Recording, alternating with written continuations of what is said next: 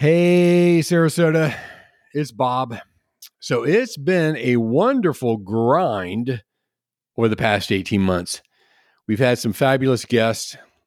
We've produced over 150 episodes, and we've had over 10,000 listens from you wonderful folks in the greater Sarasota area. It's been a lot of fun, but also it's been a lot of work. And so we've decided to take a little bit of a break until this fall. When you check out other podcasts, you're going to see that most put out a new episode only once a week. We put out two, so of course that means there's twice the work. A lot of show notes, scheduling, guests, editing, et cetera, et cetera, et cetera. So we've decided to take a little break for the rest of the summer, and we will resume this fall. And we'll let you know. But before I sign off, can you do me a little favor? Reach out to us via Facebook, Instagram, or LinkedIn. Drop us a little note. I'd like to know more about what you want to hear when we resume in the next couple of weeks. That'd be a big help because without you, dear listener, we would not exist. As always, thank you for tuning in. Have a wonderful summer, and we'll be back soon where you can listen, learn, and connect. Good morning, Sarasota. This is the Sarasota Stories Podcast. Anyone who's a fan of local comedy already knows about McCurdy's Comedy Theater on Rainley Boulevard in downtown Sarasota. What I didn't know until recently is that only one of the dynamic husband-wife team who started McCurdy's over 35 years ago actually wanted to be in the comedy business. Hi, I'm your host, Bob Williams, and I'm excited to welcome Pam and Les McCurdy of McCurdy's Comedy Theater. In this episode, you'll learn one thing most people don't know about the McCurdy's, why running a comedy club isn't all jokes and giggles, the undiscovered McCurdy comedians who went on to become household names, why the Incredible Humor Institute is something you might want to try for yourself, the special way Pam and Les help the mentally challenged through the Olafix, what they're excited about now, and much, much more. Thank you for stopping by today, and it is my hope that you will listen, learn, laugh, and connect. Les and Pam McCurdy, founders and owners of McCurdy's Comedy Theater in Sarasota, Florida. Welcome to the Sarasota Stories Podcast. Thank you. Excited to be here. Nice. This is going to be fun for me because, well, A, because of the business you guys are in, but two, because when I did my research, I thought, man, this is just going to be great.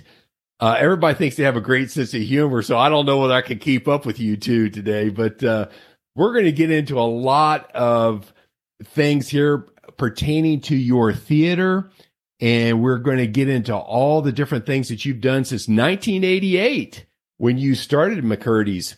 But before we do that, I get to ask you my favorite question, which is, what is one thing that most people don't know about Pam and Les McCurdy? Should we open the box? As they look at each other. We're very hot. We're very hot. Hotter than most people would think, especially me. Oh, yeah, especially Les. I know. I'm a sex magnet. Yep. No, do you want to go first? Because I've got an answer. Go ahead. Because we're going to have to do this. He's back the and forth. talker.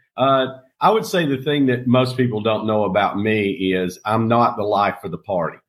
Pam will always say, oh, my friends will go invite her to some kind of party and go, can you get Les to come? And she goes, the reason you want Les to come is because you think he's going to be the life of the party. He's going to be standing there and he's going to be entertaining everybody and telling jokes. And she goes, he's not. Well, hey, guys, I got to go now. I mean, this is what I was expecting, so we're going to cut this episode off. But he's going to get a drink. He's going to stand in the corner with a few guys that want to talk sports and politics and or whatever. But He's not going to be the life of the party. And that's true. I mean, not that I'm not, I'll be engaging and have fun, but I get that out on stage. And because I get it out on stage, I don't need to get it out any other way. And I think that goes to what I would have originally done if I had not gotten into comedy. When I graduated from high school, my path was to be a forest ranger. Oh, cool. And I love the outdoors. Yeah, sure. I grew up in Tennessee on the North Carolina-Tennessee border. and I just love those mountains. And I really saw myself, living possibly alone, up in the mountain, taking care of a piece of a national forest. And if I happened to get married and that worked out, great. But if I was alone, that would have been fine with me too. So really, when you think about when I got out of high school and headed to college, my career path was the polar opposite of where I ended up. Wow. It's interesting because I grew up on a 500-acre farm in Southwest Ohio. And you're talking my language right there. And particularly in today's toxic world, going out in the forest and saying goodbye to the world is very appealing right now. So, Well, that's fascinating. Yeah, that's fascinating. Well, Pam, what about you? What's one thing that most people don't know about you? Well, most people don't realize that I was a professional actress before Les and I got together to do comedy. And in my big scope, my dream of where I was going to be and my passion and what I was going to accomplish, it was not owning a comedy club. However, I was the one that was, just bent on opening a comedy club. Les, when we came to Sarasota, was not interested in having a comedy club. And it just was a passion of mine, wanted to do it. No background in business. I was had my master's from the Oslo here from Florida State University in performance. So it just was staying true to a passion and a path that I wanted to pursue. Well, that's fascinating. And so this was really back in the late 80s that you guys, you said, I guess Pam was pulling Les there and said, we need to start this thing. But that was back in 1988. So, continue on with that. Why a comedy club, a comedy theater? Here's what happened. Les and I thought he was moving to New York City to be with me and us, continue our relationship. And he got a call from his partner, Ken Sons, that they were going to open a comedy club in Chattanooga. Which is where I'm from. Yes. Okay. That's home base. So I, at that time, wanted to be in an exclusive relationship with him, of course, with marriage, at the end of that. And so I left New York and moved to Chattanooga. Well, I have to say this. We failed miserably the first year at running the comedy club and doing it. And after about a year, we all wanted to get out of Chattanooga, so we sold it. Don't go back and listen to my first few episodes. Right. Everybody fails. You start badly. You start badly.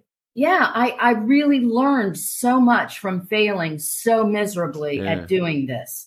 I'd like to have a do-over. I really think I can make this happen.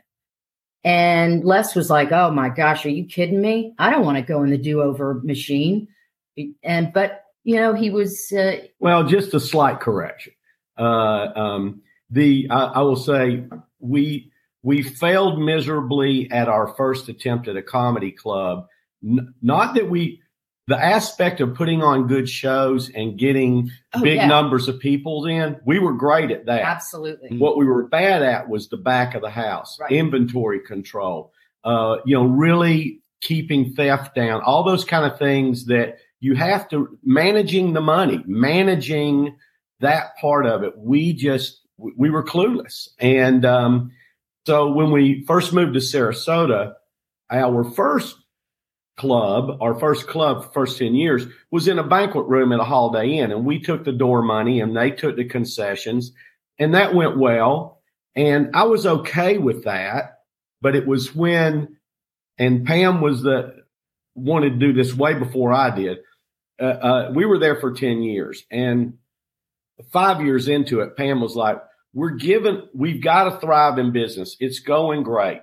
We're giving them more than half the money with the liquor and food revenue. Yes. We need to have our own place. And that's where I was like, no way. I do not want to be a business owner. Doing a little thing like this is fine, but I don't want to do that. So that ended, that situation ended, and we were kind of forced our hand to move into our own place. And that was where I want to say that Pam took on the business side of that. And because I told her, I said, look, somebody has to be the designated, and excuse my language, has to be the designated asshole in any business. Somebody has to be the one that when they walk through the room, everybody sits up straighter. And I said, it's not me. Pam goes, I got no problem with that. And I said, the other thing is somebody's got to be on top of inventory control and that sort of thing. And she took that on, and I mean, within a couple of months had it going well. And I love this story. When she first did it, the first month we were open, she came to me and she said, I don't have a handle on this at all. And I said, okay, here's what we're going to do. We're going to call a staff meeting. We're going to accuse people of stealing. That will keep everybody at bay for a little while. A buddy of mine had 2 nightclubs in Tampa, called him. He was a good friend of ours. He came down. He said, I'll work with Pam and get her on top of it. So between him and a couple of comedy club owners, they worked with Pam. Pam was like, I got it after a couple of weeks. And then about a month later, I was leaving the club and I didn't have beer at home. And I thought, I'll just grab some beer out of the walk-in cooler. So I grabbed 4 Coronas, not a 6-pack, just 4. And I usually am good about writing it down, but I didn't. And I said, I'll just tell Pam when I get home. And I didn't. And I just forgot about it. So at the end of that week, I asked Pam, I said, hey, how's everything going? She was like, man, it's great. Our liquor percentages are right on, this, that, and the other. She goes, but there's 4 Corona missing. Swear to God. Out of a walk-in cooler full of beer. And I looked at her and I said, I'm probably more in love with you now than I ever have been in my entire life. I said, that is unbelievable. So that showed us, and she's been that way all the way through.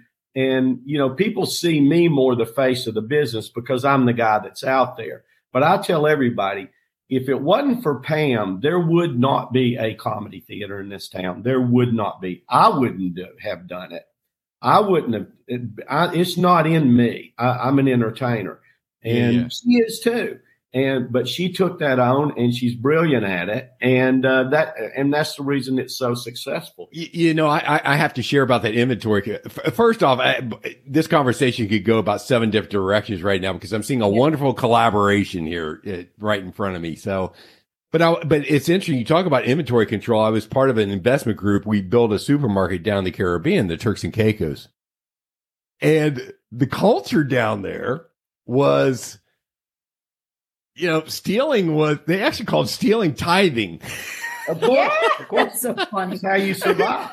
Yeah. And you're like, no, wait, tithing, it goes the opposite direction. You're supposed to get, no, tithing was when you took.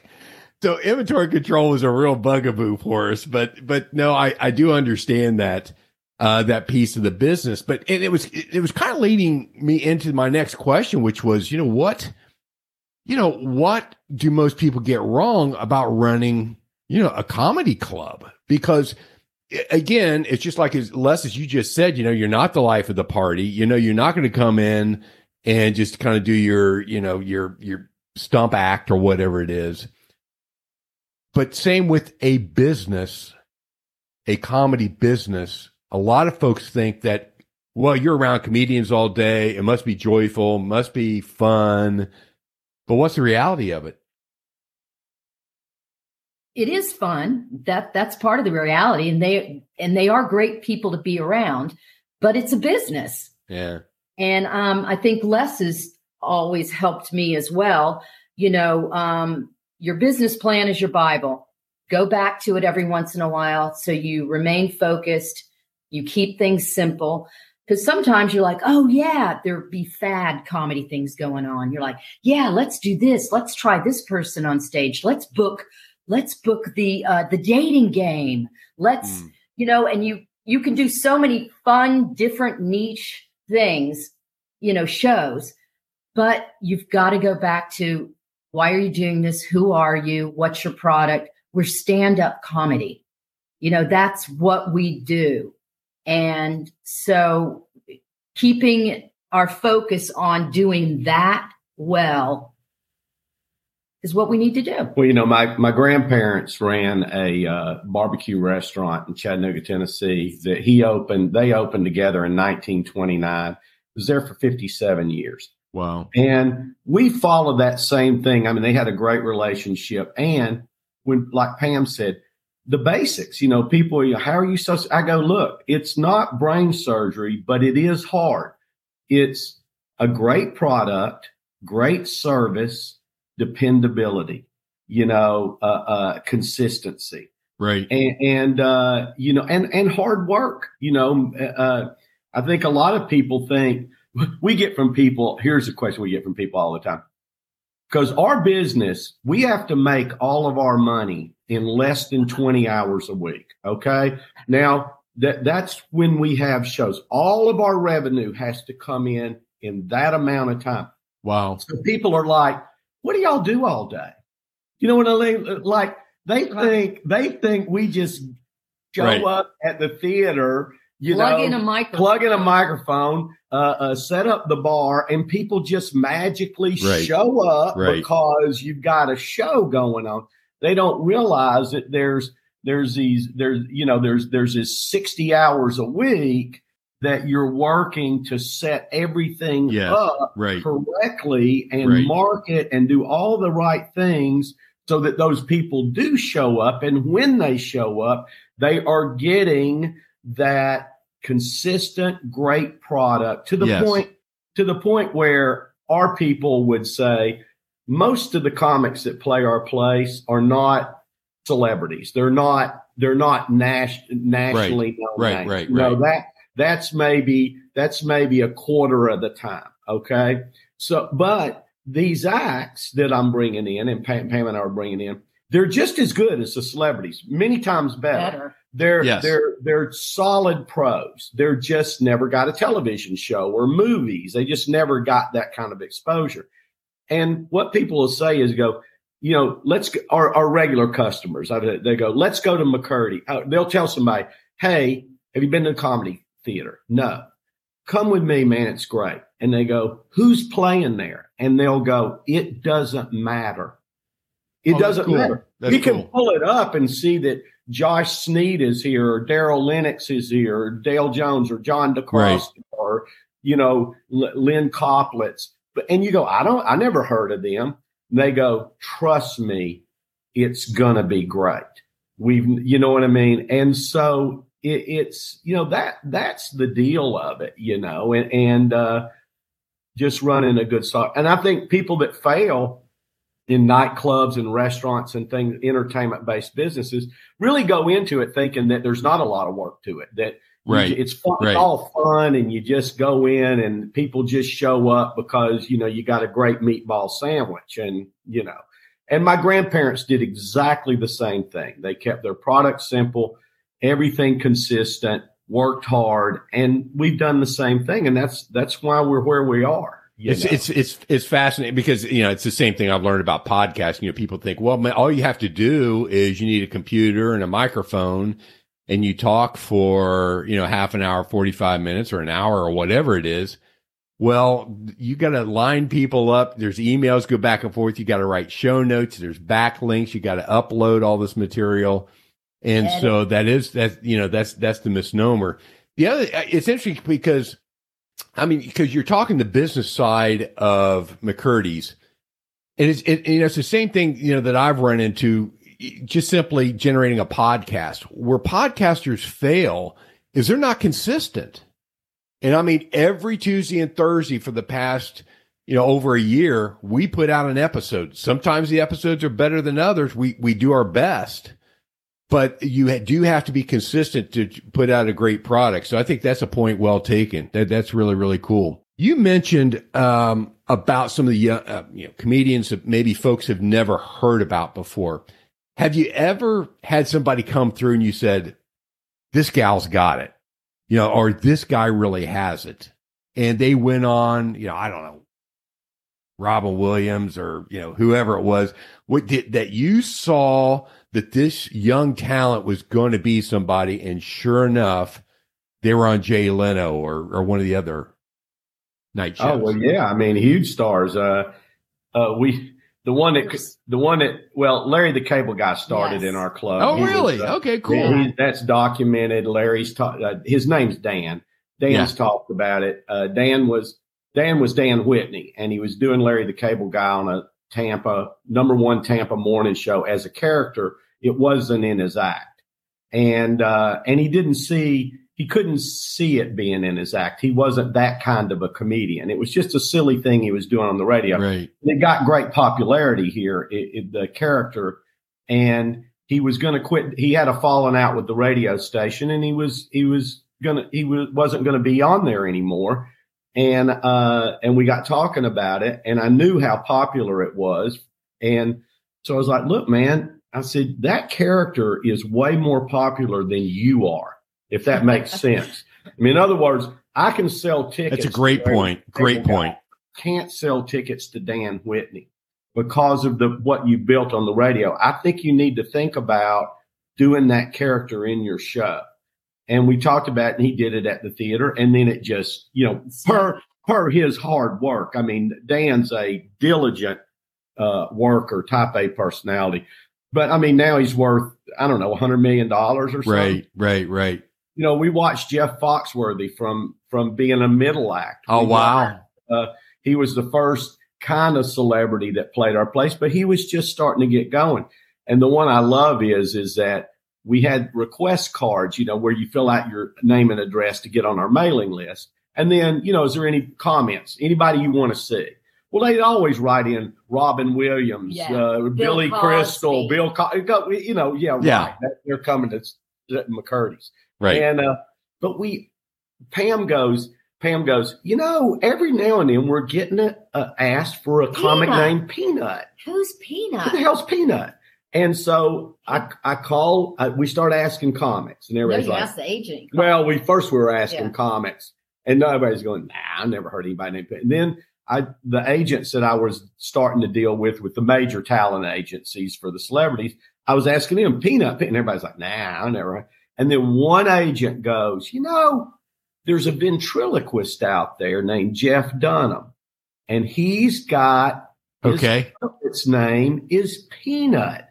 Maybe that's it. Well, of course, that was who it was. The people did not know Jeff Dunham's name. Oh my God. They just knew Peanut. So we were like, well, he's the only comic that's not a celebrity that anybody's asking for, even though we're not getting hundreds of these. We're getting 20 or 30. But what the hell? Let's book the guy. Well, first time in, he almost sold out every show. And then he came every year for probably 15 years, to our club, always totally sold out, most popular. And then I remember when the Ahmed character, the terrorist. Yes. That's what took him to the stratosphere. Yes. And he came in, we had him booked. He came in and he was like, just for our listeners, it's the ventriloquist, and he has Ahmed the terrorist as his dummy, correct? Right. Yeah. Peanut, Walter, jalapeno on his. He's got a bunch of them. Yeah. So, he came in and he told us, he goes, man, I've just blown up. He goes, I could have canceled this year's club dates. He goes, I'm now booked in like Amalie Arena, And so just to watch him just completely go to the stratosphere, and we thought he would. I mean, from the very beginning, we were like, man, there's nobody like him, and he was the hardest working guy I think I'd ever seen in our industry. It's interesting you say that, 'cause clear back in the late 70s. I don't know if I graduated from high school yet, but the Police, the rock and roll band, the punk band from London. Yeah. They were booked at a small club in Cincinnati where I'm from. It's called Bogart's. And we had tickets to go, and same thing happened, man. They went stratospheric and they canceled the show, so I never got to see the Police. Oh. Yeah. I used to play the Funny Bone in Cincinnati. Oh, did you? Yeah. Yeah. Comic. Yeah, that was fun. But that's really, really cool. So Pam, you got to jump in here a little bit. I mean, what are some of the comics that you've seen coming up through that you said, wow, they really got something here? I mean, so many, really. But an angle I wanted to bring up was we had 2 comics that started out here in Sarasota by taking Les's comedy class. It's that's great. Very cool. Comedy class. And that we teach through our Humor Institute. Yeah, please go into that. Yes. I mean, it used to be when we first started it, I mean, like an 8-week process, and people found it very difficult to have to commit to 8 weeks. So gradually, through experimenting what would work better for everyone, instructors and students, we came up with just an immersion program that it's 2 weeks. 2 weekends. Yep. Four times. Right. And then you're up on stage. Like an executive MBA, right? That's right. That's right. Yeah. And I have to say, we've had 2 comics, and they're both female, come out of his comedy class. One named Valerie Storm. She toured professionally. She's been on television, Nickelodeon channel. That's very cool. She is one of the main headliners now for the Carnival Cruise Lines. She was in Fort Myers.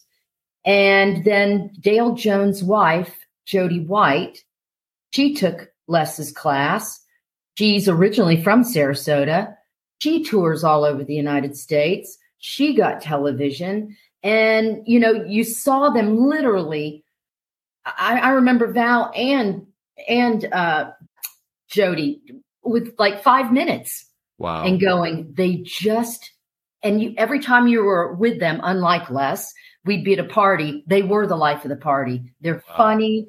They're just quick-witted, but you still have to have that discipline to put those, you got to put the reps in. You got to put the reps in. Also, Janet Williams from Tennessee. Yes. The Tennessee Tramp. Tennessee Tramp. Who's been a national actor for many, many, many years. Still headlines our club. She also came through the class. The first ones that we taught at the club in Chattanooga. Yeah. So we actually had 3, and they're all female. But you figure we've had thousands of people go through that comedy theater, and only 3 have made it to headline pro. Yeah. And interesting that they're all female. But that was kind of. Well, talk about the Humor Institute, because Pam touched upon that. What is the Humor Institute? And, then tie that back in with how people kind of went through and then went on to greater and grander things. Yeah, the Humor Institute, it still has room to develop. I would say, your last question to us about, what would the future of our growth, where's that excitement and passion going to be? I would say the Humor Institute is really where we're looking at developing more, bringing in speakers, doing health and humor, symposiums and, working with the community more. So if I sign up, if Bob Williams signs up for the Humor Institute, come on, sell me. What will happen? What will happen to Bob Williams when I sign up? I'm just telling you, and I did it. I took Les's class. I got up there and wrote 5 minutes and, did my little thing to go through the school. People don't realize that rush you getting on that stage, the adrenaline rushing all around. I mean, I've got to say it's probably better than jumping out of a plane. It's that kind of scary, great, wow moment. You get up on that stage. It's just, you're going to be addicted to it. Is it like a classroom, like setting? I mean, where half a dozen people there, You'll come to the theater. We start right out putting you in the environment that you are going to perform in. We're not taking you into some classroom with a chalkboard. You're right in the showroom. You're sitting in the seat that you're watching a show from, listening to Les, getting some instruction. And that first day, because before you even arrive, we've sent you a workbook. So you're already starting to write jokes and bring some things in your very first session at the comedy class. So you come in, you bring your first, couple of jokes, And you're on stage that very first session. Les has you on stage. Wow. You're in front of a mic. You're working on the stage in the lights with a microphone and getting notes from a professional touring comic that's been doing this over 36 years. And let me tell you something. That is a rare thing in the United States of America. Yes. I don't know of any other institution that you perform first day on a stage and get a 36-year professional comic that actually owns the business at your session and giving you one-on-one notes.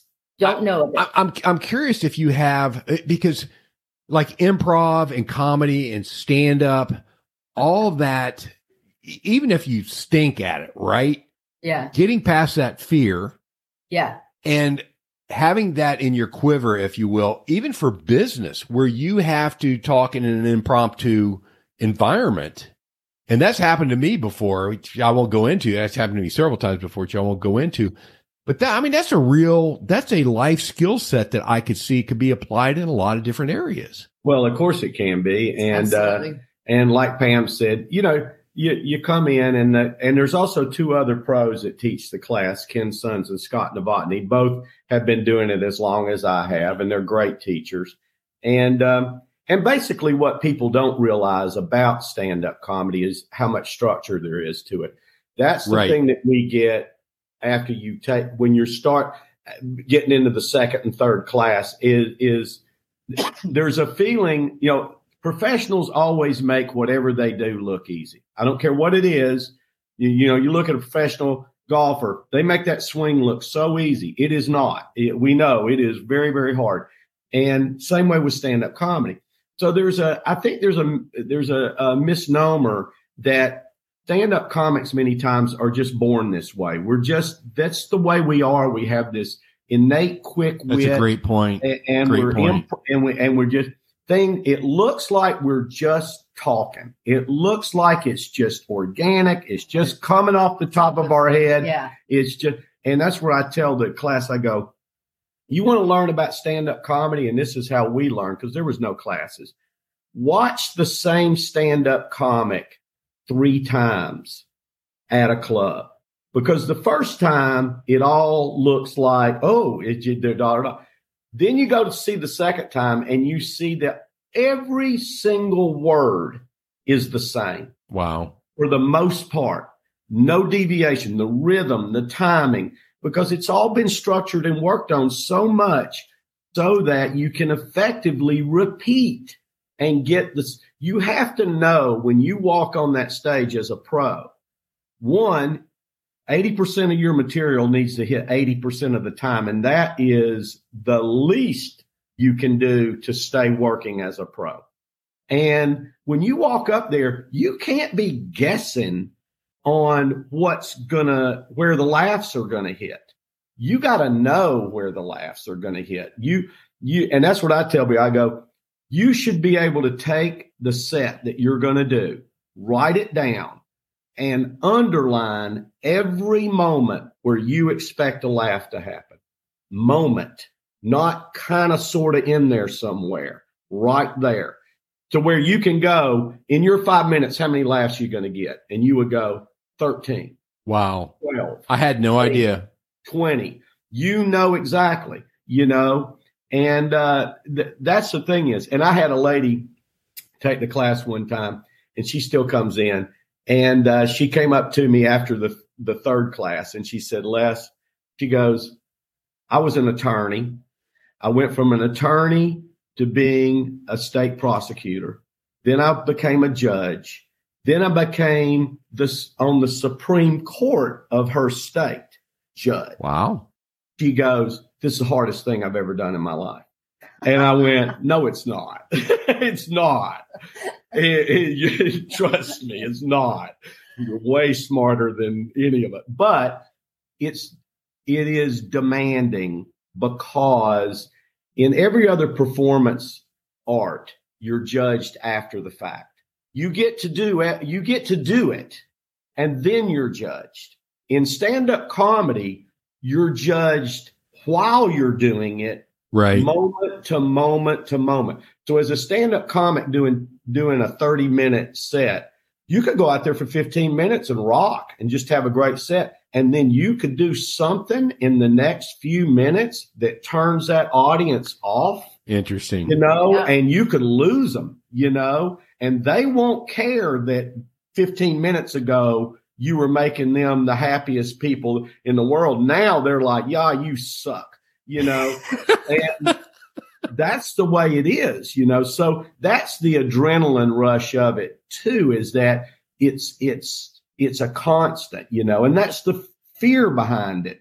But it is structured. I can tell you anybody can do it if they want to. It's not like you have to be some kind of person. Les McCurdy is your parachute. So just know that he's like tandem jumping with you. When you jump out of the plane, he's got you. That's great. That's great. I actually have a story about bombing. I was actually in corporate training, so it rhymes, right? And so we were doing this little exercise where I was trying to. The example was showing how we are creatures of habit. And so I had the guys, and it was a mixed group, men and women and whatnot, and I guess maybe 30 people in the class. So I had the guys get up in front of the room. I said, what I want you to do is I want you to pull your belt out and put it in the opposite direction. And we struggle when we do it because it's unnatural, because you do it. You've done it for so many years, you just don't think about it. So they start putting it, and they're kind of like, they're kind of struggling with it a little bit. And so I meant to say to the women, I said, go ahead, women, if you want to hoot and holler, because they're taking their belt off, a little bawdry and whatnot. But I didn't say that. I said, go ahead, women, get your hooters out. Oh, my God.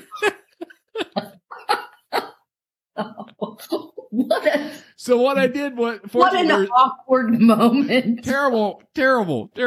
So and this is an older demographic too, So it was kind of like construction factory level workers, and they turned around, looked at me. Fortunately, there was a closet there, so I opened the door, walked in the closet, and I said, when can I come out? Just let me know when I can come out. Good night. Yeah, but I could see where someone would say something and just completely change the environment there. What? Absolutely. So that's the Humor Institute. Anything else you want people to know if they were to come there? Because it's a couple weekends. Les is going to lead it. You have a couple other folks that are going to help out as well. Here's the thing, I tell you. Anybody who, it's a sport that, just certain people are going to have the right. The thing. The moxie. I tell people all the time. I go, if you try to like, I get people that go, well, they buy it and they give it to somebody as a gift, and and this will be good for you. And I'm like, if they don't have the desire, sure, it's probably not. But not that. But the thing is that you're just gonna if you think you want to do it. What I tell you, go to the website. You'll see the dates and just commit. Call, sign up, pay for it, and just do it. And then that way, and if something happens and you go, oh, that weekend's not going to work for me, well, then, we'll let you roll it to another weekend later on.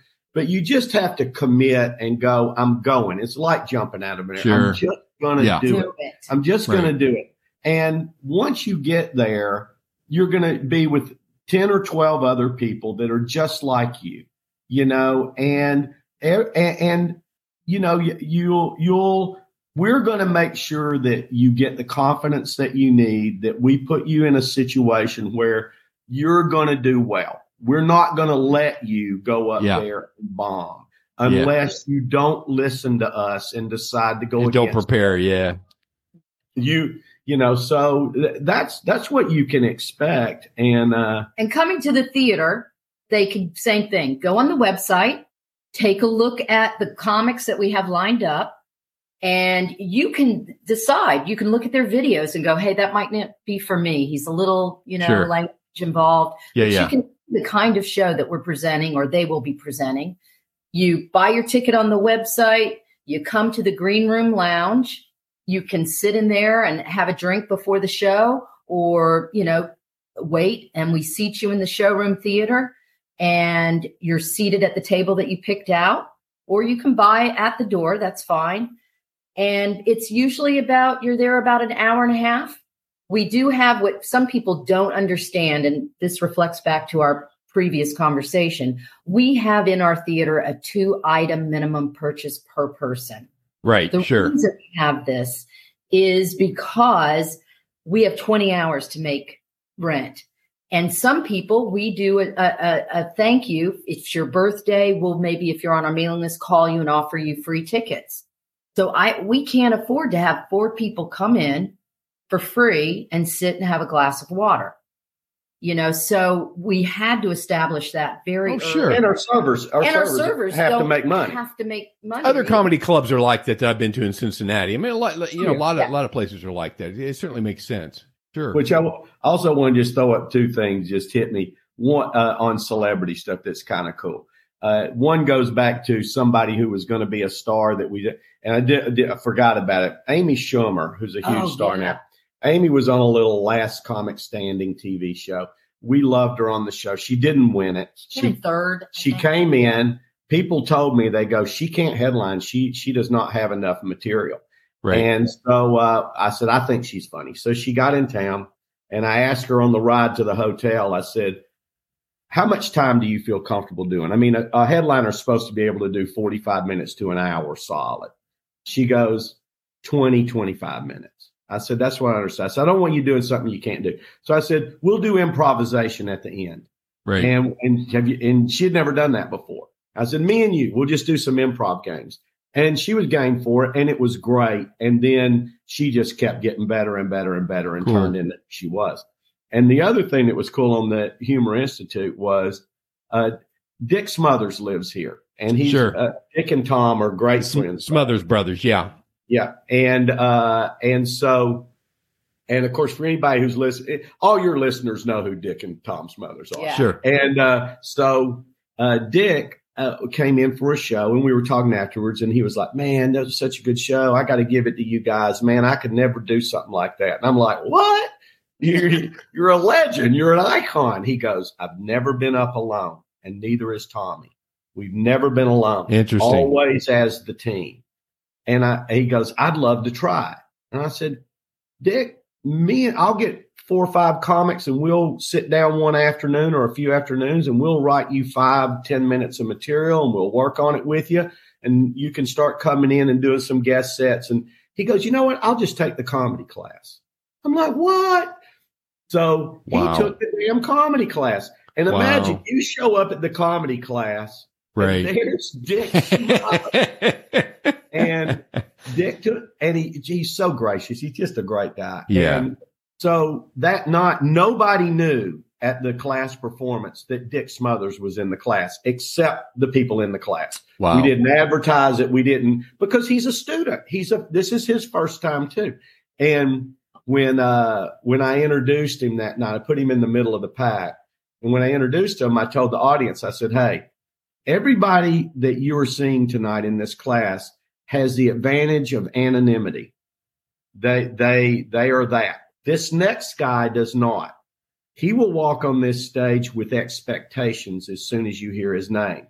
We'll lower him because he's a great introduction. Great introduction. First time, he's, that's funny, and then I go Dick Smothers. And when he walked out, I think we had 150, 180 people. I mean, the crowd leapt to their feet. Standing ovation as soon as he walked on the stage. Oh, no. And he handled it. He was like, oh, no. And he did his set, and he had a good set. He got good laughs. It wasn't anything, right. Blow your mind, but it was a great, solid set. And I tell you, he walked off that stage just exactly like you would have if you'd had that. Yeah.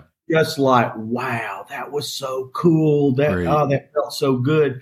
So, that kind of shows. It doesn't matter who you are.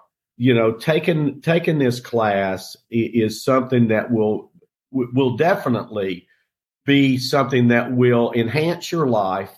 And even if it's only a single experience, you never do it again, it'll be a memory that you will carry the rest of your life. That will be a great memory. Yeah. And I wish more people would do it.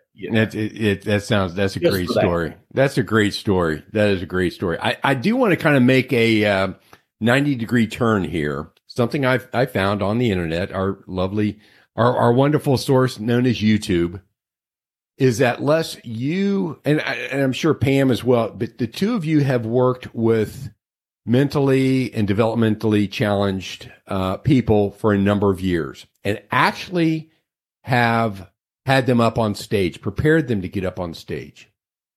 And reason why I wanted to bring that up is because I recently had Beaver Shriver on of Rise and Knives. He's a block over from you guys. It's a Rise and Knives coffee and ice cream shop right there on State Street. He's back in episode 110. I was I guess 2 weeks ago, had him on. And he staffs his store with mentally challenged employees. And it just slays me. I mean, and people love going there, but you guys have worked with that group of folks. Talk about that, how you went in that direction, and then some of the stories. I mean, and this was back at a TED Talk you did, it was 10 years ago, Les, and you talked about James that I thought was really, really sweet story, but just share with our listeners how you went that direction and just kind of what it's meant to you all over the last. Well, by the way, there's Woody Harrelson's got a movie coming out that is that theme that I think is going to be wonderful. Actually, we had a open micer show up. When you have open micers show up, you don't know what. Right. I mean, we've literally had mentally ill people on stage that have a partner that you can't see. I mean, you don't know what you're getting. But so we had a guy named Greg Bates who's been with us to this day. Greg has become longer than that. Greg's become in the Tampa Bay area. Every comedian in this area, the comedy community, knows Greg. He does prop humor like Carrot Top, and Greg's high functioning, but has some issues. And when he showed up for open mic night, we didn't know him. And he got on stage, and it was a little awkward, but he did good. He did all right. And then he just stayed with us. And we realized after a while, we talked about that this is for him. I know this has got to be the thing he looks the most forward to in his life. Yes. It definitely is. And I was like, I wonder if there's more people like Greg. Pam and I talked about that we could offer this to, you know what I mean? That no other comedy clubs are going to do that. And so through my, buddy Ken Sons, who I was comedy team for, he was in special ed. So I'd been around this and it wasn't, something that I was unfamiliar with. And so, I kept talking about wanting to do it, but I didn't ever push the button. And Pam, I'll let Pam tell you what happened. She's the one that pushed me in. Once again, Pam is pushing you forward there, Les. Go ahead, Pam. I don't even remember.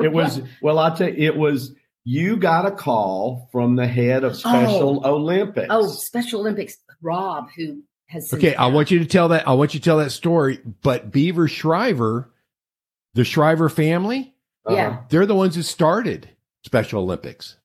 Gotcha. No, wow. They're the ones who started it back in the day. He's kin to Maria Shriver, I guess. Well, she's the one. That's the Shrivers who started it. With you guys got to get together. He's right. Just walk across the street. He's right over there on State Street. That's the family. That goes back to the Kennedy. Yeah. So I'm sorry, Pam. Go ahead. So they had called and they were looking for something fun at the Special Olympics closing. And a ceremony. fundraiser too. And to do a fundraiser with us, but for closing ceremony.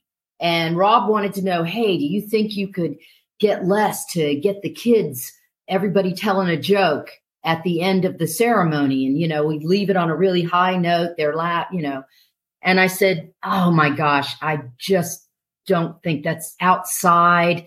Comedy just doesn't work outside, Rob. And then that's when the brain started clicking of, what could we do with them? A fundraiser, something with the Special Olympics. Les always played golf at Laurel Oak. They used to have the Laurel Oak Cup for, fundraiser for the Special Olympics.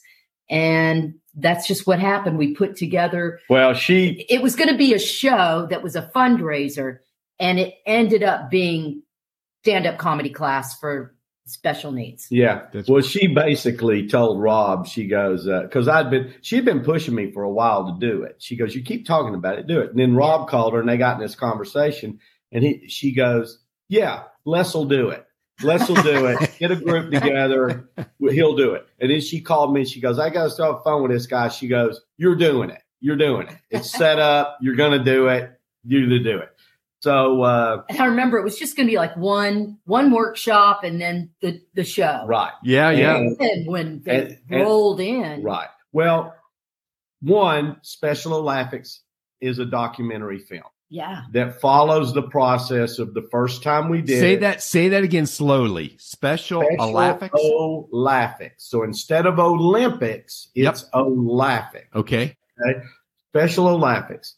That documentary film, which Ken Sons did, that doc film was, it's been some film festivals and that sort of thing. But if you're really interested in this, do the TED Talk, because that gives you the 10-minute synopsis of how it on came. YouTube, TED Talk on YouTube. Yeah. And then watch the documentary film. And, cause it takes you through the process of the first one that we did. And when I showed up at the first, I went to their place. I went to, I don't remember where it was, but I went to a place where they, regularly do things. And they had a group of about 10 adults. I thought I was going to be working with adults that were high functioning, like Greg. That was not the case. Wow. James is a prime example of that. James was pretty much nonverbal, and there for a comedy stand-up class. Well, and that's it. And so I sit down with this group. I told Ken, I said, bring your camera. I don't know what I'm getting into, but I think it'll be interesting, just to document. We weren't thinking about a documentary film at all. Right. I just thought it'll be interesting. Bring your camera. Let's just, do it. And so, when I got the group and I realized, man, this is way different. These are people that are much more low functioning. And I don't know. And so, and I know when it was all over with, that first meeting, I went to Rob and first of all, James in particular, I went, this guy doesn't even speak really. I said, why is he here? And Rob said, he wanted to be here. Mm-hmm. And I said, okay, that's all I needed to know. He himself, they presented this to a much larger group. And this was the group of 10 or 12 that said, we want to do that. I go, okay, all right. That's all I know. All I know is they have the desire. That's all. I'll figure the rest of it out. I'll figure out. And that was what, at that point, we started doing workshops. And I said, we can't even set a performance date. I don't know if this is going to take 5 workshops or 100 workshops. I don't know. I have no clue. But we're not going to put them on stage until we're confident that they're going to go up there and be okay. And the thing is that Rob said, he goes, here's the issue that I have.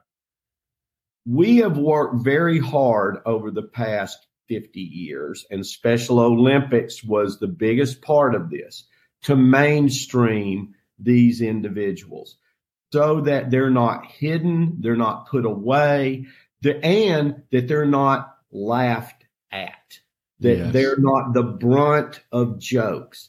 And now we're going to put them on stage to be laughed at. And I am really concerned about that. Sure, absolutely. And so I told him, I said, here's what I can guarantee you. When they get up there, whatever they're doing to make laughter happen, they're going to know what they're doing and why. And it could be because of the way you look or the way you sound or the way you present yourself. We all use those tools to make Yes.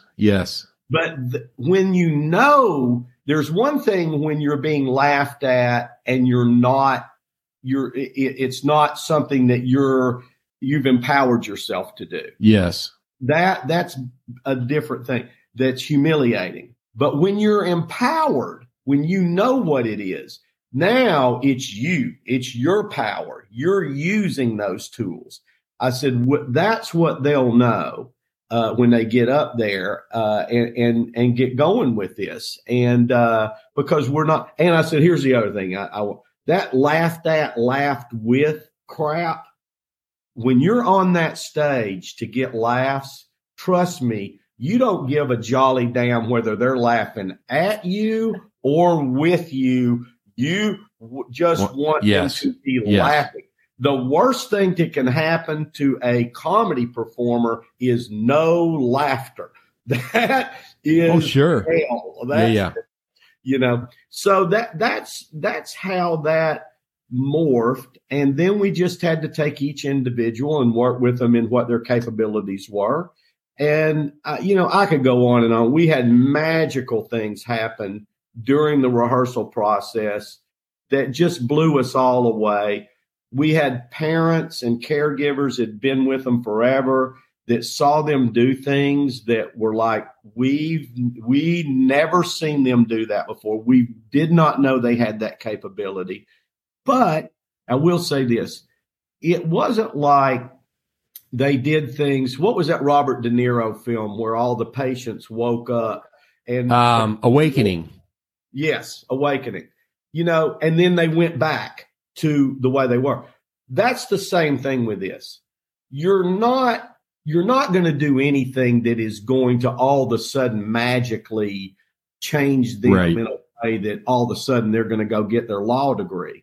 You are what you are, and your capabilities are what. Hey, I'm not going to get my law degree either. So. Oh, I know. Me either. But they can do more than everyone. Yes. No matter what your mental capabilities are, everyone can challenge themselves and take themselves to another level at times. Yes. That you didn't think was possible. Yeah. And that was heightened in this, well, and I've been wanting to start it back with them, but COVID, of course, stopped it. Oh, sure. And I wanted to start back this year, but I was still told that a lot of these individuals have immune deficiency. They have other issues. Oh, sure. So you still have to be very, very careful about them with COVID. So we're hoping that I'm hoping by next year we'll be able to be at a point where we can get things started back again. Well, I could go on for another hour about this, and I'm certainly going to put a link in the show notes there so people can go to your TED Talk, because there's a wonderful story about James in particular. Mm-hmm. And I want to include a lot of that in there because it's just a real tearjerker. I mean, I could go on for half an hour about a childhood friend by the name of Stevie Priest, who was Down syndrome, and he was just like the puppy who never grew up, and just a cherished memory of my childhood. But I think that's wonderful that you would include them in that piece there and really take that chance. I think that's pretty incredible. Pam. Go ahead, Pam. Go ahead. Keep pushing him. Yeah. Keep pushing him. Pam's the one that pushes me. She says go, and then I go. Well, let's wind this up with it's all been positive, but let's take it to one step higher. What are y'all excited about right now? I'm excited that we're open and kicking booty. I mean, COVID, we were shut for a year and a half. And as much as I hate to say it, but the government with the PPP loans and grants, that's why we're here today. Yeah, very helpful. That was good. Very helpful. Good. And Good. And our landlord was wonderful. The Kaufmans are amazing. Yes. But it's so great to see everyone so excited to be out and really cherishing the time they have out with their friends and laughing. It's just great. It warms my heart. And, we're just happy that we're here. We're able to be of service, and we're trying to let people know, what we are known for is providing services for our community. We're open. We're ready to start doing fundraisers again. And, we really want to be that resource again for the community. So we're having to, remarket and get everyone to remember, we're a place that you can come to if you're trying to raise some funds for, a specific charity. It's a no-brainer with us. We'll put that, and we'll certainly put that in the show notes because corporations need to know that they can, or nonprofits, that they can raise funds through your theater there or whatnot. And, go ahead. I was going to say, 67 years old, 61 years old, and in this business for 40 years. And the comedy club now is going into its 36th year, the comedy theater. Wonderful. We're excited about that. We're still excited about it. Yeah. And it's, the art form, how this city's growing, which we knew it would. We knew how this city would grow. That's the reason we're here. And we love Sarasota. We just adore this whole area. I sure do. And, and so we're excited about it growing. I mean, we've got a podcast now called The Mystic Junkies, which is all right. So much fun. We're reaching out and doing more things. I can be a mystic or a junkie if you want me on the podcast. I mean, just tell me which hat you want me to wear. Guest on his podcast. Maybe can do that. Yeah, absolutely. It's all conspiracy theory stuff. Oh, good. I love that. Bigfoot. I let my younger, there's 5 of us, and they're all staff members, and I let them come up with the idea because, I don't know what hooks, especially that crowd. Yeah. But that's fun. And then through our podcast, we started something called END. END is End Nuclear Destruction, Eliminate Nuclear Devices. And what that started with was when Putin started throwing out that he might throw a nuclear weapon into Ukraine. We were like, I was like, talking about how great, didn't we think we were past that? And now it's again, nuts. It's nuts. So we started something as an experiment. There's 9 countries that have nuclear weapons. Their leadership represents about 5,000 people, and there's 8 billion people on the planet.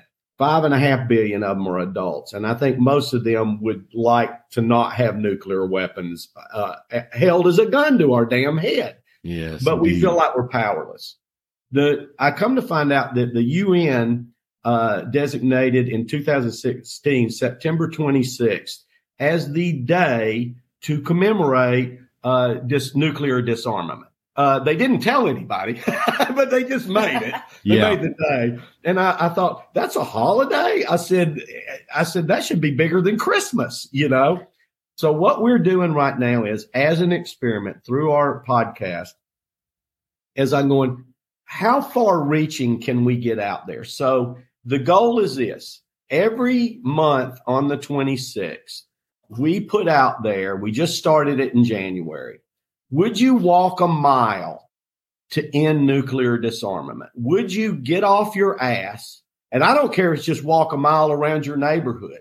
Would you walk 1 mile and document it on your phone, do just a little quick video and post it on Facebook or Instagram or wherever that said you did it? The goal is, can we get this out enough to where we could get 1 billion people at some point in time on this planet to walk 1 mile to tell the leadership of the world we're over this crap and we want these things gone. You're not going to use them. Nobody's going to use them. If you do, it's suicide. Why the hell? It's lunacy. It's lunacy. So we've started it as a way. It's that as a project in itself is admirable. The other thing is can you connect that many people through the World Wide Web for one single positive purpose? To my knowledge, that's never been done. And that is why the World Wide Web is there, is to connect us as a world community. It's not just there for voyeurism, which is how it's being used for the most part right now. So anyway, that's something that we're real excited about as a project, because it's so crazy lofty. But what the hell? Nothing ventured, nothing. Right. Well, let's put it this way: world leaders are not getting it done, and I reflect your sentiments exactly. It's just lunacy. But wouldn't it be wonderful if McCurdy's comedy theater could bring about world peace? That would be a wonderful legacy to you guys. Well, look, the ultimate hippie. Look, I know even though you get rid of nuclear weapons, they can still throw something. Yeah, that's right. Let's get rid of this shit. Yeah, that's right. Yeah, humanity would be wonderful if it wasn't for humans. So anyway, yeah. Hey, look, I believe this: 80% of the people on this planet are good people. I believe that. I believe that at least 80% are just good, normal, regular, just like us, just want a decent life for them, enjoy their families, have basic freedoms. I believe that's true. But boy, 20% and even 10% is a big number that can really screw crap up, and they're doing it a lot. Well, listen, Pam and Les McCurdy. By the way, I was going to say it too. I got to do it. Okay. You cannot let the earth be destroyed by a guy named Putin. Think about that. How was the earth destroyed? Putin. Somebody pooted, and that's what destroyed the Putin. We can't let a defecation joke in the world, okay? Oh, man, that's funny. That's funny. Well, this is already going to be 2 episodes, guys, and I appreciate it, because I could go on for another hour and make it 3 or 4 episodes. But listen, we're gonna let you go here. It's been a real pleasure having you on, and we wish you all the success going forward. And I couldn't agree more. It's a great place to be, and you guys have just been a iconic institution for so many years here, and we appreciate what you're doing. Always appreciate all our listeners, and we look forward to having you guys back in the future. Thanks, you. Buddy. Thanks so much, Bob. All righty. Bye-bye. Hello, dear listeners. This is Bob again. Thank you so much for stopping by. I sure hope you enjoy listening to our interviews as much as we do providing them. If so, would you do me a little favor?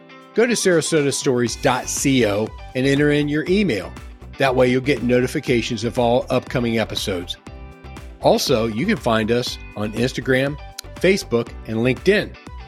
And remember, no matter where you go, to listen, learn, and connect.